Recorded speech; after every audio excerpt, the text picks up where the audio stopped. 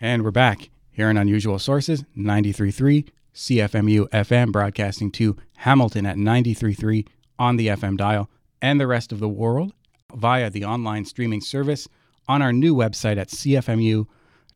Check out cfmu.ca. It has live streaming. It has podcasting, archives for Unusual Sources. You can find our page there.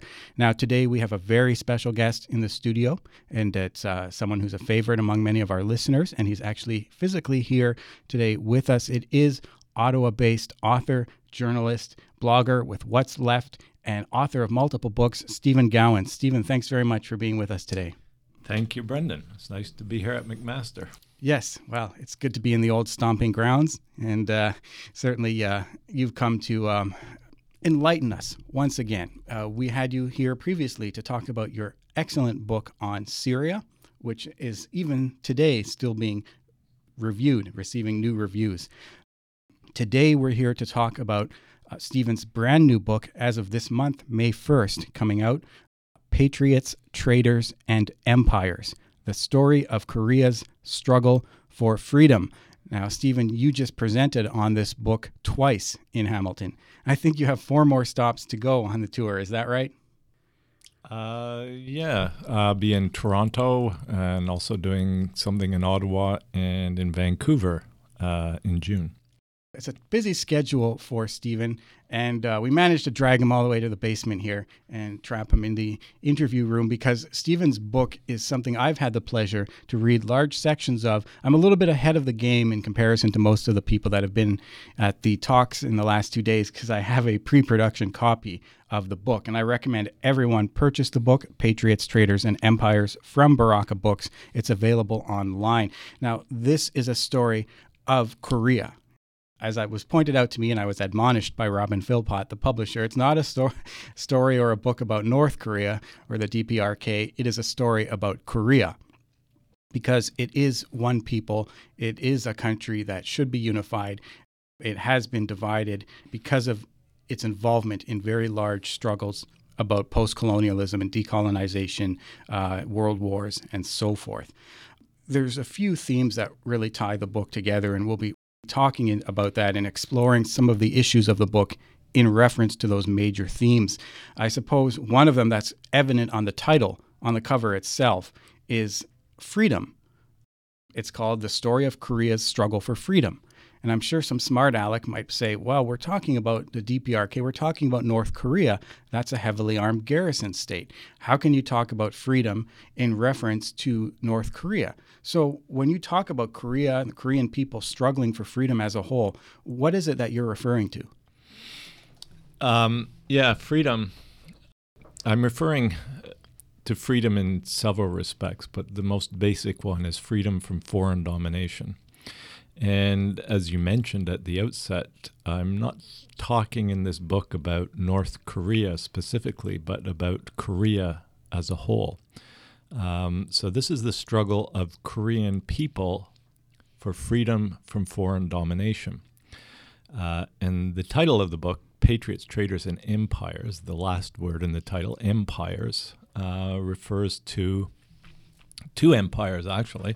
One was the Japanese Empire, which imposed the colonial tyranny on Korea from 1905 to 1945. And the second empire that's being referred to here is the U.S. Empire, which from 1945 to present has had an unbroken military presence on the Korean peninsula and has exercised an extraordinary influence over the affairs and the everyday life of Koreans, not only in the South, but also in the North. So when I talk about struggle for freedom, I'm talking about the struggle for freedom from foreign domination, or the struggle to achieve what the UN Charter promises all countries, which is equality and sovereignty. I would argue that Korea is not regarded as an equal country, as equal with others, and it's not a country, if we're talking about Korea as a whole, as South and North, that it's not a people, if you wish, that has sovereignty and not has the freedom to determine its own destiny. Yes, I'm reminded of something Jean Bricmont wrote in his book on humanitarian imperialism, where he mentioned that the story of the 20th century and the fight for socialism in the 20th century is that the 20th century was a century of decolonization. That one of the primary fights that took place in the 20th century was that to remove colonial domination from places that had been occupied for decades, if not centuries, by European powers. So when people were fighting to change their own local conditions, they also had to throw off the yoke of foreign domination. You talk about the problem of fighting empire, the sense that empire is a key force in shaping the personal experiences of Koreans, whether they're in the north or south of the country.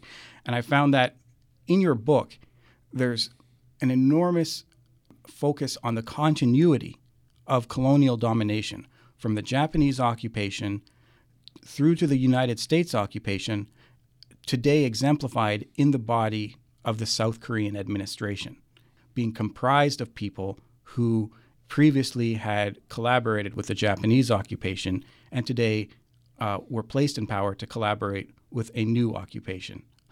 I think you really strongly make the argument in the book and in the presentation of the book that the forces that constitute today's North Korea, or the DPRK, were for sovereignty and independence of Korea, that Kim and the bands of resistance fighters that coalesced into present-day North Korea are different than South Korea, which was imposed as a sort of puppet state.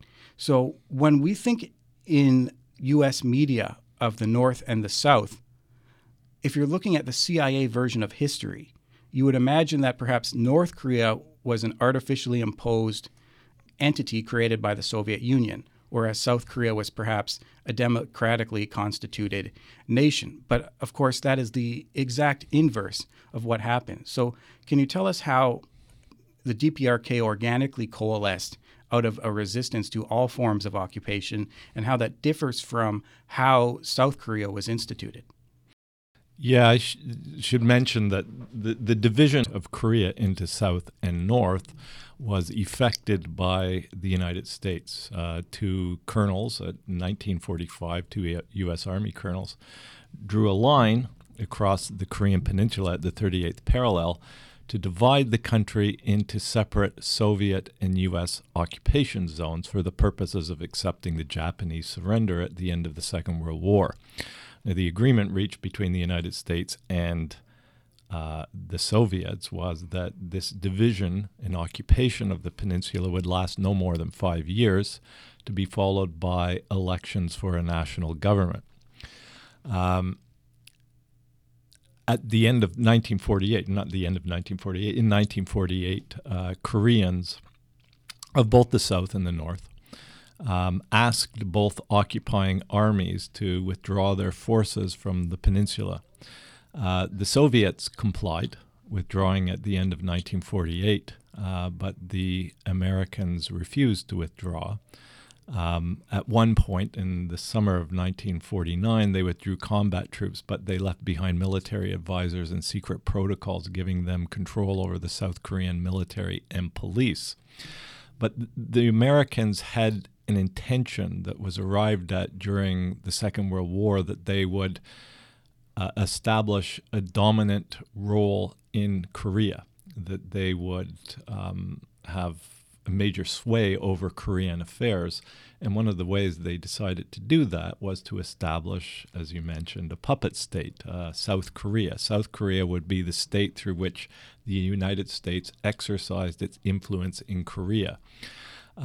Now, the CIA version that you referred to, the CIA version would hold that the Soviet Union established a Stalinist communist state in the North, that it was imposed upon people in the North.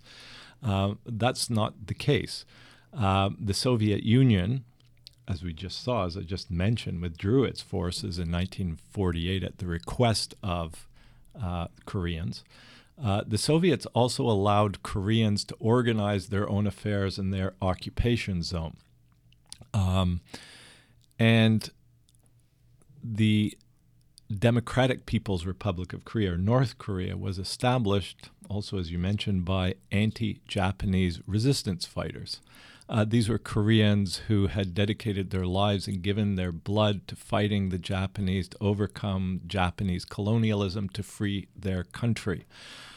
So North Korea organically evolved out of this struggle against Japanese colonialism. On the other hand, the United States, looking for Koreans to staff its new puppet state, looked to collaborators with the Japanese. And what they did was they recruited every quisling, every hireling, every traitor they could find.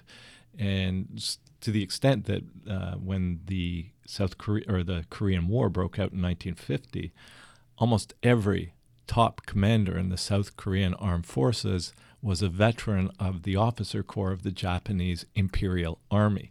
Now, interestingly, many of those people in the Japanese many of these traitors had been involved in hunting down the anti-Japanese resistance fighters, the Koreans, such as the founder of North Korea, Kim Il-sung.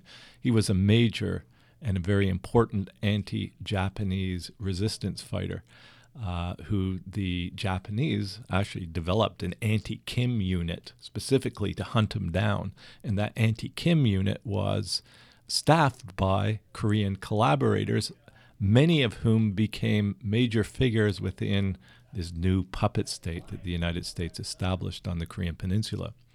Yes. When I introduced your talk yesterday downtown, I mentioned that what you are doing for us is you're providing us with a historical perspective. Your approach has been historical, and it has been to look at what actually happened in Korea. In this case, at the immediate outset, the end of the Second World War, what happens if you look at Korea? If you're someone from the present looking back, 1945, and you're looking at Korea, what do you see? From your talks, I get the impression that you have an overwhelming body of Korean people who for years, in fact for them, for decades, have been involved in a pitched battle against the nastiest forms of colonialism in this Japanese occupation. And if you were to leave Koreans to their own devices in 1945, you're not going to end up with the situation we have today. So can you tell us how it happened that the U.S. invited itself in there and changed the political development that was occurring at the time? Yeah, and you mentioned that you'd left Korea to Koreans. If at the end of the Second World War, when the Japanese Empire was defeated and Koreans were allowed to organize their own affairs, what would Korea have become? And it's pretty clear to U.S. historians and other historians, people working in the field, there's a consensus on this, that Korea would have become a communist country from north to south.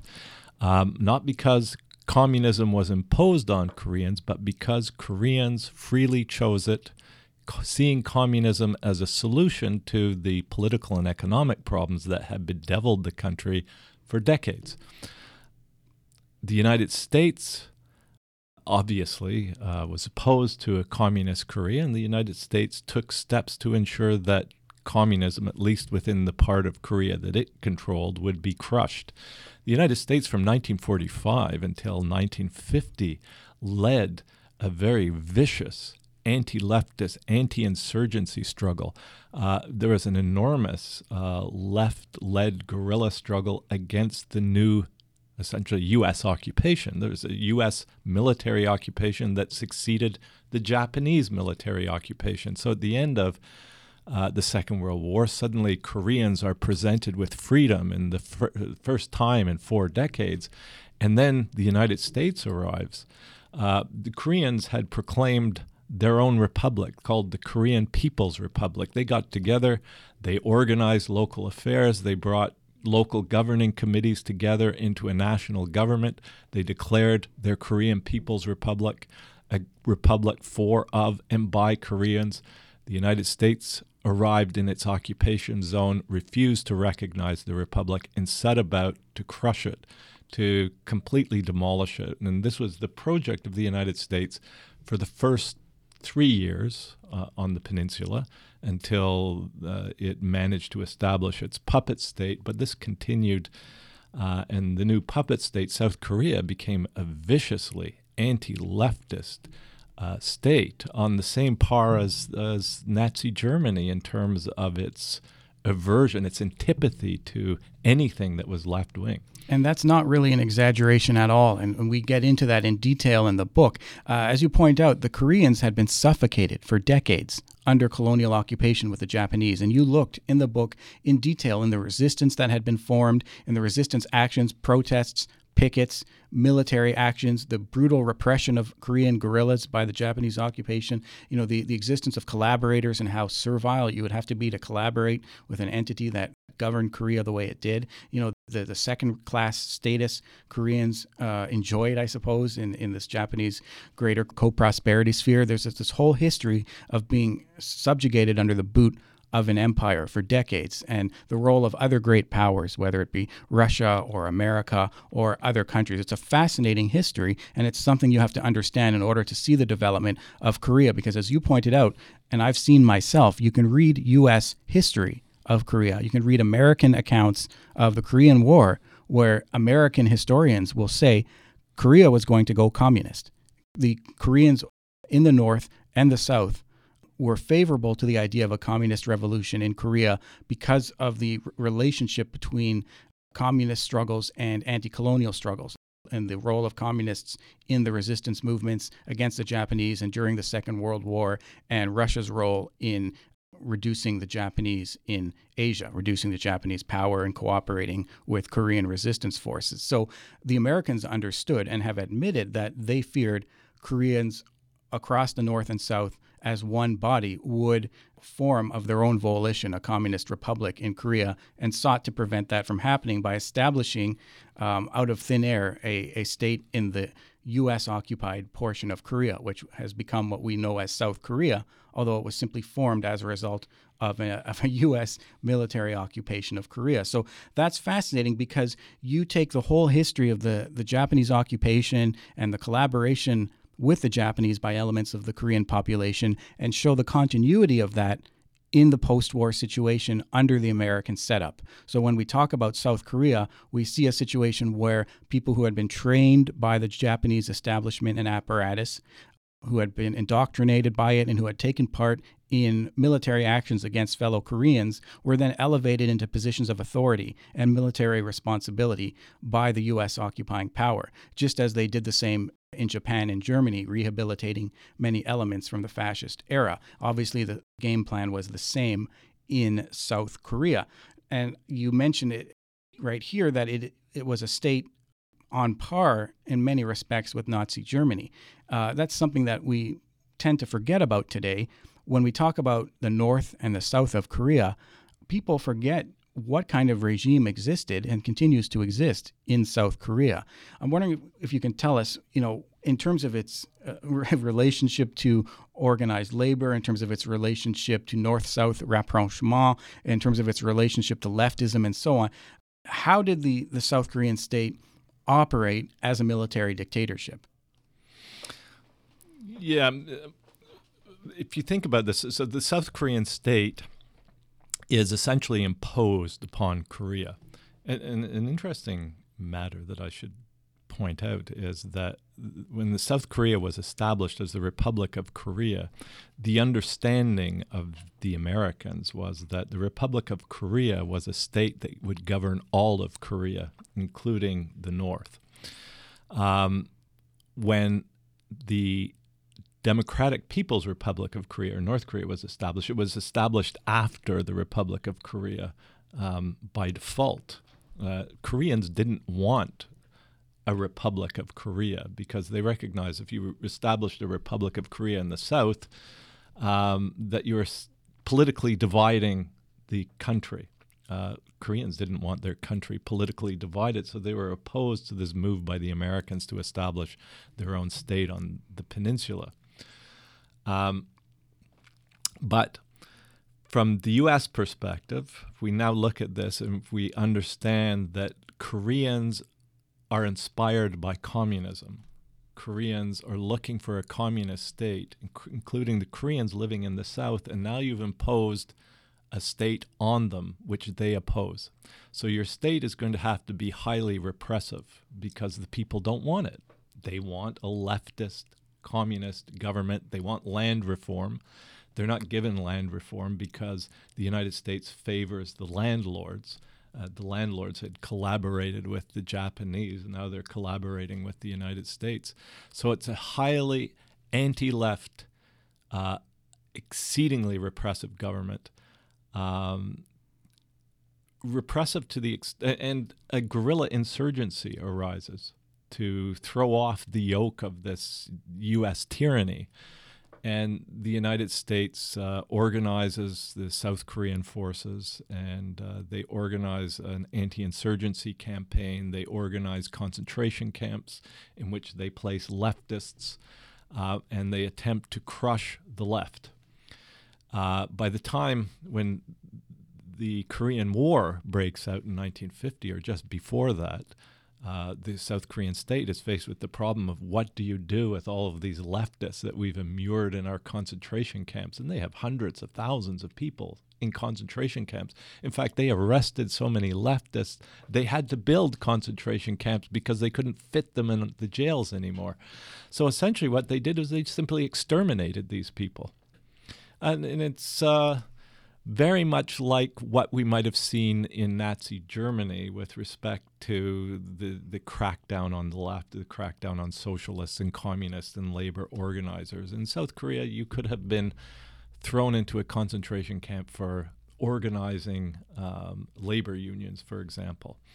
The South Korean state established soon after its formation a notorious law known as the National Security Law, which continues to exist today, which is essentially an anti-communist law, which defines North Korea as an illegal organization, illegally occupying territory over which South Korea regards itself as having sovereignty. And anyone who has anything pleasant to say, anything remotely complimentary to say about North Korea is considered to be showing sympathy to an illegal organization and is therefore liable to be thrown in jail. Many South Koreans have been thrown in jail for their political views. South Korea has been a highly repressive police state. There were members of the American human rights groups, civil liberties organizations have gone to South Korea in the 50s, for example, in the late 40s, and have remarked on how much of a police state South Korea is. So the way South Korea evolved, what South Korea is very different from what we're led to believe it is. I mean, it's portrayed to us as being kind of a liberal democratic state with considerable freedoms. It has more freedoms today than it had, say, prior to 1990, but it's still a very repressive state. Yes, it was hardly an outpost or bastion of democracy and liberty during the Cold War. And economically, it was neck and neck with the North for most of the Cold War. And that's an interesting story, too. Today, the South Korean economy is much larger than the North's. It's able to militarily dwarf the North. Its military spending is much greater than that of the DPRK. It wasn't always like that. Economically, they were much closer together until the tail or end of the Cold War. South Korea is considered an economic success story today. How did it, from reading your book, you can see that it appears South Korea was able to become something of an economic titan by discarding the conventional wisdom of what we're led to believe is the road to development and economic success under the current neoliberal order. So how is it that South Korea became eventually prosperous? What's the relation of the struggle with the North and these ideological battles to its present-day economic growth? Yeah, so the United States has a certain view about how developing countries ought to develop. And that view is essentially that developing countries have to adopt free trade and free enterprise and free markets. and open their doors to U.S. investment or investment from abroad. They cannot do things like impose or erect tariff barriers to incubate infant industry or provide subsidies to domestic industry to help them grow so that they can compete on an international scale. They shouldn't use state-owned enterprises. They shouldn't develop an industrial strategy or any kind of economic planning. That's all verboten. And countries that have tried to pursue those strategies have often been targeted in very vigorous ways by the United States. But that didn't happen in the case of South Korea. South Korea was on the front lines of the Cold War, and there was a struggle for the hearts and minds of the world. The North Korean economy was far more vigorous than the South Korean economy for many years, partly because North Korea was more highly industrialized than the South, probably also because of the state ownership and economic planning. The United States then indulged the South Koreans. They allowed the South Koreans to pursue all of those policies that I just said were prohibited today. So these would be policies like state-owned enterprises, industrial planning. In fact, the South Koreans had 5-year economic plans resembling the 5-year planning cycles that the Soviet Union or China had, or that North Korea had itself. They also allowed the South Koreans to subsidize domestic firms to establish tariff barriers, and they invested in South Korea heavily. And one of the ways they invested was by they provided direct injections of cash into South Korea in exchange for the South Koreans participating in the Vietnamese War. This is something that's not widely recognized, but the South Korean military provided hundreds of thousands of troops to this Vietnam War, a war against national liberation in the Indo-Chinese region, a war against people who shared a common, history of oppression at the hands of the Japanese. The Americans also ensured that there were plenty of opportunities for South Korean businesses in Vietnam. So essentially, the United States undertook to hothouse the South Korean economy to ensure that it beat the North Korean economy and surpassed it. And sure enough, it did. But and then it created this myth that the South Korean economy is vibrant because it's allowed free trade and free enterprise and free markets. Well, that's complete fiction. I find it absolutely fascinating, and it's discussed at numerous points in the book. I think you mentioned the economist Ha-Joon Chang as well to some extent. He's researched that issue in depth and is famous for doing so. And you relate it to the Cold War in particular. I mean, as a frontline state against communism, South Korea was afforded certain privileges, as you pointed out, that other states in the U.S.-led order were not given. So South Korea was allowed to engage in state economic planning, heavy state economic planning, funding of capital goods, and also the economy was juiced by its participation in wars, just as Japan was. By helping out in Vietnam, not just sending soldiers, but becoming a transshipment point, by taking part in the production of war goods and war material.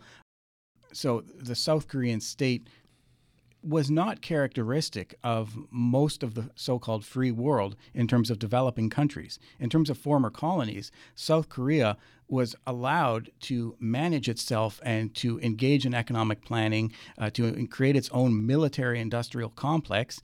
So that is why we have the South Korea that we have today. Although it is an economically dynamic powerhouse, apparently, it still comes at quite a cost. You look at it a little bit in the book, South Korea is a vast workhouse.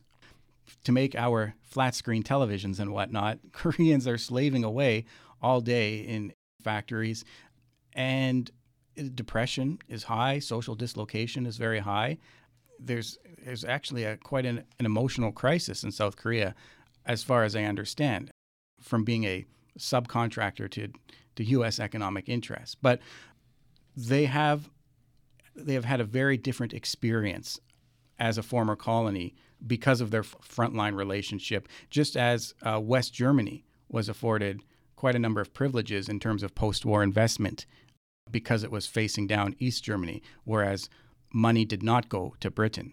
The Marshall Plan, other forms of funding didn't go to Britain, didn't go to Canada. It went to West Germany in order to build it up as a bulwark. So the best place to be, in the Cold War, in a fight between communism and capitalism, if you're on the capitalist side, I suppose, is right on the front line so that the money goes to you. As long as a war doesn't happen, perhaps you can develop your economy as long as you're willing to subcontract tens of thousands of your soldiers as a colonial occupation force to fight Vietnam and other countries. Because you point out South Korea is actually a militarily aggressive country. Although North Korea has not gone and invaded people outside of Korea, the South Koreans have taken part in Vietnam and more recently the wars in the Middle East. Mm-hmm. So South Korea is actually a belligerent military power. Mm-hmm. It's participated in the U.S. wars of aggression in Afghanistan and in Iraq. It contributed 20,000 troops to the war in Iraq. So when we count that it's been involved in Vietnam, in Iraq, and Afghanistan, and also it's been involved as a U.S. extension in the war in Korea, the Korean War, which is, a war in their case, from the perspective of the South Korean military, a war to put down this attempt by the North to unify the country and to drive a foreign military occupation off the peninsula. Then they're involved in wars against national liberation struggles. That has been the history of the South Korean military. Yes, it leads to one of the major questions of the book, which is, how do you get rid of a colonial occupation? And we see the conflict between two major approaches. And you mentioned the resistance fighters that coalesced into the state of the DPRK in the 40s and 50s. Kim and the other famous members of that band, they had one perspective, which is that they could never really count on outside forces. And you explored the opinion and ideology of the leading members of the resistance to colonialism in Korea in terms of how do we get liberated?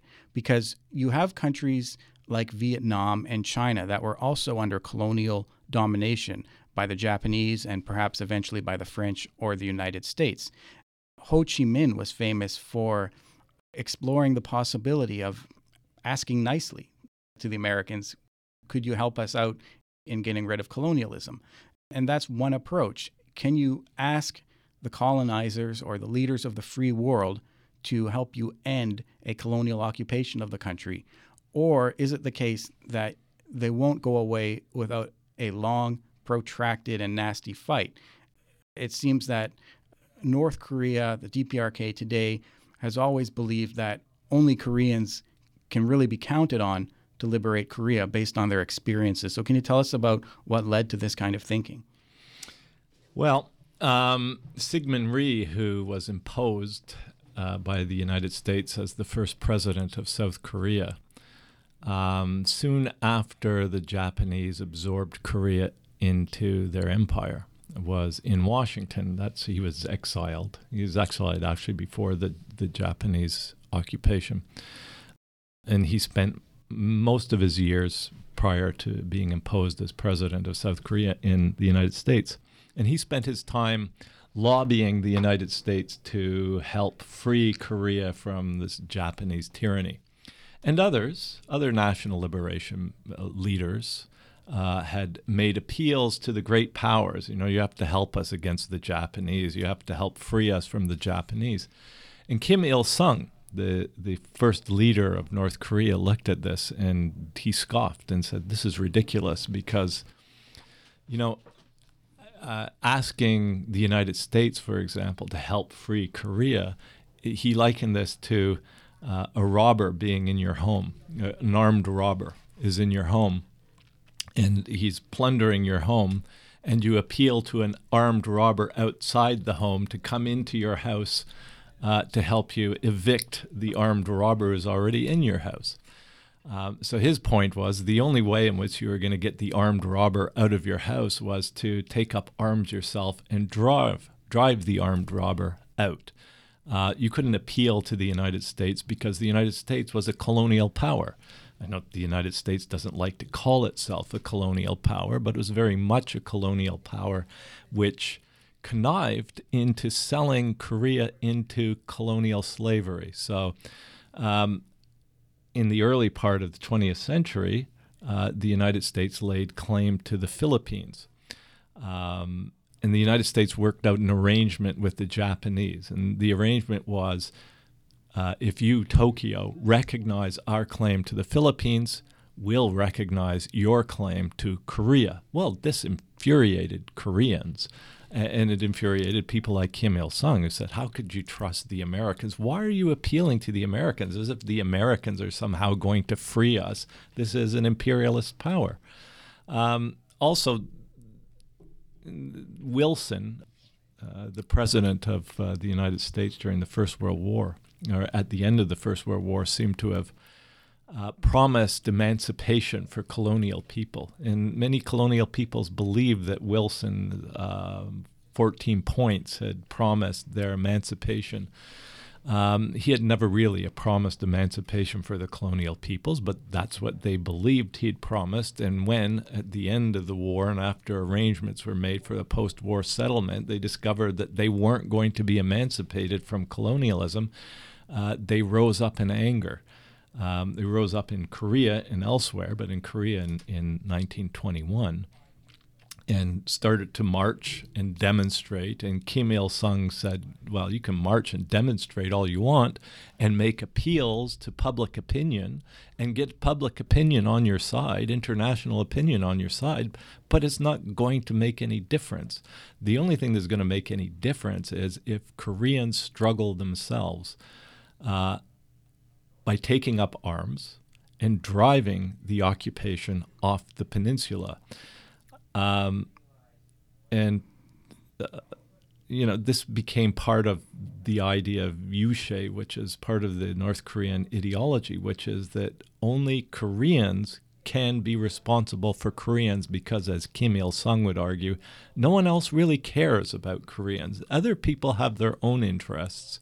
They're not going to put their life on their line or spill their blood for the liberation of Korea. So if a people wants to emancipate themselves from oppression, they're going to have to do it themselves. They can't rely on others to do it for them.